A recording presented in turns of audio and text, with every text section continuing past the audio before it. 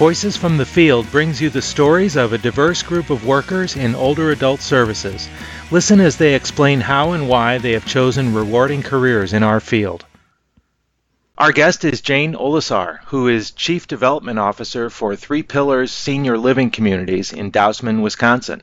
Hello, Jane. Thanks for joining us today. Well, thank you very much for having me. To start off, can you give us a quick profile of Three Pillars? Three Pillars is a continuing care retirement community that's located just outside of Milwaukee, actually in between Milwaukee and Madison, Wisconsin.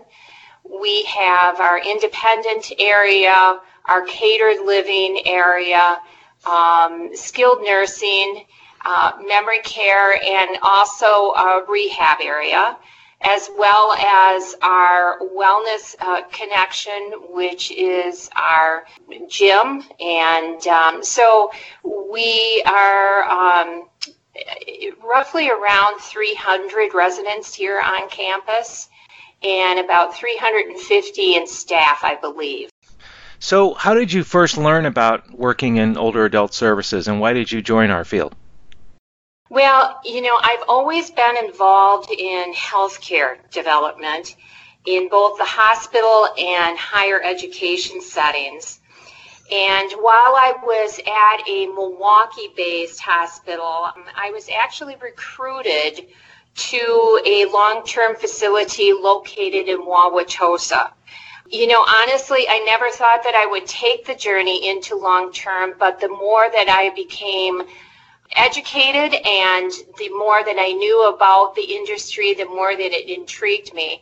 And that was over, I've been in long-term for over 10 years now. So, and now I'm here, I'm at Three Pillars. So that's how that journey began. And what future do you see for yourself in this field? Well, for myself, will be retiring at Three Pillars. So I have been dedicated to years of fundraising and development.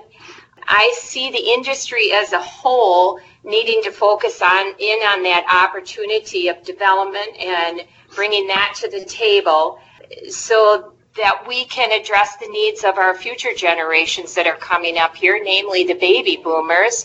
There's, I think, a great need to look at development in terms of sustaining our focus on resident support like we do here at Three Pillars.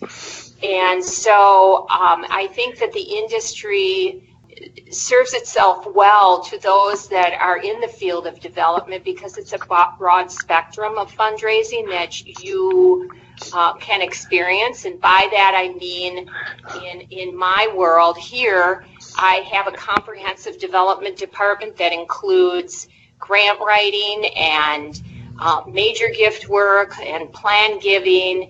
And so it's a real broad spectrum for my career, and it gives me that opportunity to build my skills across that spectrum.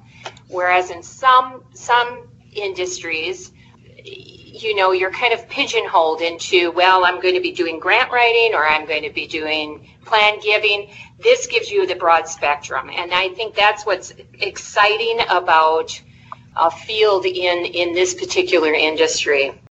What do you think is the best part of your job? Well, I'm sure I'm not going to be the first one that has said this, but obviously it's the residents.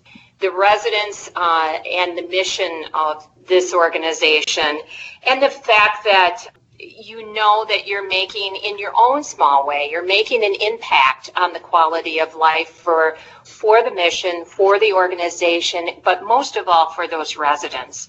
So that to me is the best part of my job here. Jane, thanks for speaking with Leading Age. You're very welcome. Thank you. Voices from the Field is ultimately about the jobs of the future. More than 2 million new people will be needed by 2030 just to keep up with the growth of America's aging population. This series is brought to you by the Leading Age Center for Workforce Solutions. I'm Gene Mitchell, and the center is led by Susan Hildebrandt.